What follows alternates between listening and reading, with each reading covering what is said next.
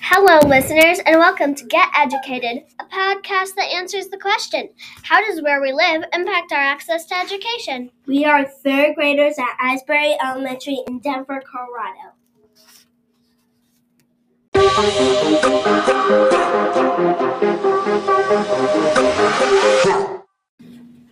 Get educated! Hi, I'm June. I'm Callan. I'm Jack. Ween Mai. I'm Kenzie. I'm Maya. I'm Liza. I'm Quinn.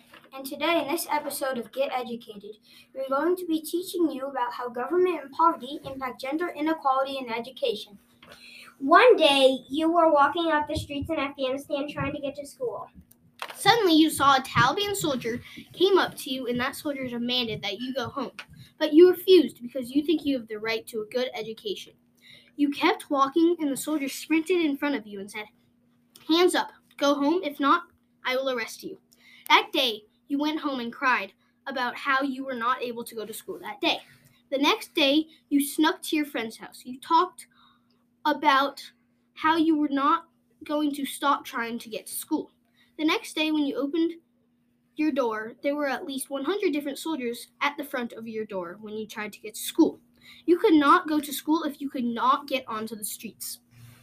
So you closed your door and the soldiers left. Then you walked to a staircase to the secret underground school. The underground school is marked by a green gate that girls go through to enter the school.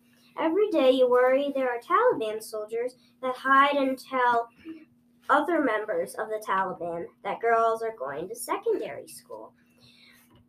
Before school, you always worry when you are early because the Taliban have captured one of your teachers not that long ago.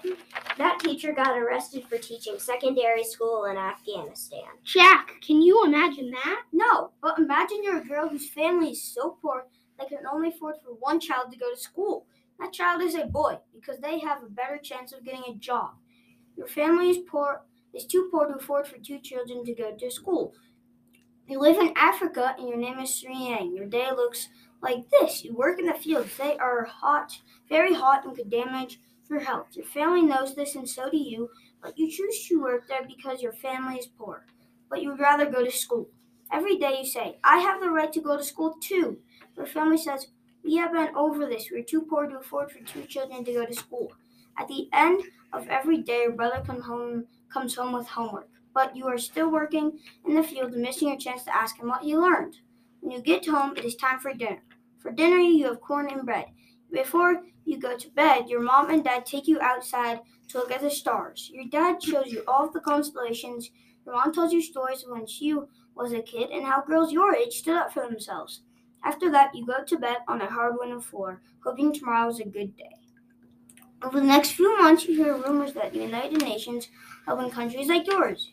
You're excited for your country's turn. One day, almost your country's turn. Finally, it's your country's turn. Hear that the United Nations gave your country some money and resources for families like yours. Next day, someone knocks on your door. It is an agent from your country. He says that from now on, you are allowed to go to school. But this is only one of the many reasons of why girls can't go to school. So, Maya and Kenzie, are there any other reasons of why girls can't go to school? Yes, there were. Kenzie, can you go to school? Yeah, why? Girls around the world can't. Really? Yeah. Imagine not being able to go to school. In Afghanistan, girls are not given an education. We can get an education because schools in Colorado are lucky to have so much freedom. On the other hand, in Afghanistan, the Taliban took over, not to mention that this is the only country that banned girls' education. Fun fact, 60 million girls went in school around the world. Girls were not allowed to go to school anymore. The kids still hoped and anxiously waited to return to their class. This happened in August, so the girls might not have started a new school year yet. So at least the girls didn't drop out in the middle of the school year. At least. Then a very important woman named Malala Yousafzai fought for girls' rights. Malala was really helpful when the Taliban took over, even though on October 9, 2012, Malala got hit in the head with a bullet from a gun, even though she was 15. But she still fought for asylum. Girls were mistreated by the Taliban, and they didn't think girls should go to school. The Taliban and laws believed women did not need an education, so girls covered their faces and bodies and attended secret school because going to school is illegal. The Taliban had control over Afghanistan, then America had control, and then the Taliban again. That's so confusing. In March 2022, the Taliban closed all schools for girls over 6th grade. Yeah, girls' education is still illegal. And now the girls will hope and fight. Girls hope to get to go to school. They will dream of having friends and an education. Sadness fills some households with girls not allowed an education, doing chores, while boys on the other hand get to go to school. We all need an education, don't we? Yeah. We all need to go to school, get educated, have friends and fun? Definitely. Liza, do you think that this is fair? I don't think that it's fair. Do you think that girls and boys have equal rights to education, Quinn? No, I don't think they are equal. Well, we'll find out. Today we are going to talk about gender equality, poverty, and lack of resources. Now, let's start. Imagine yourself in a place that was full of girls and women not getting an education. Is this you? No. Well, if it is, or if it isn't, this is how some young girls spend their childhood. Really? Yes, the information I'm telling you is true. Anywho, in some parts of the world, such as Afghanistan, Chad, South Sudan, and many more countries, you can also research more about what other countries have these problems. Anyway, girls are denied an equal chance of education. In case you don't understand, this means that girls don't have the same education as boys. What else do you have to say about this, Quinn? Well, Liza, instead of going to school, girls have to fetch water for their families or do other chores. For example, in a book called Walking for Water, a girl named Leslie has to fetch water while her brother goes to school.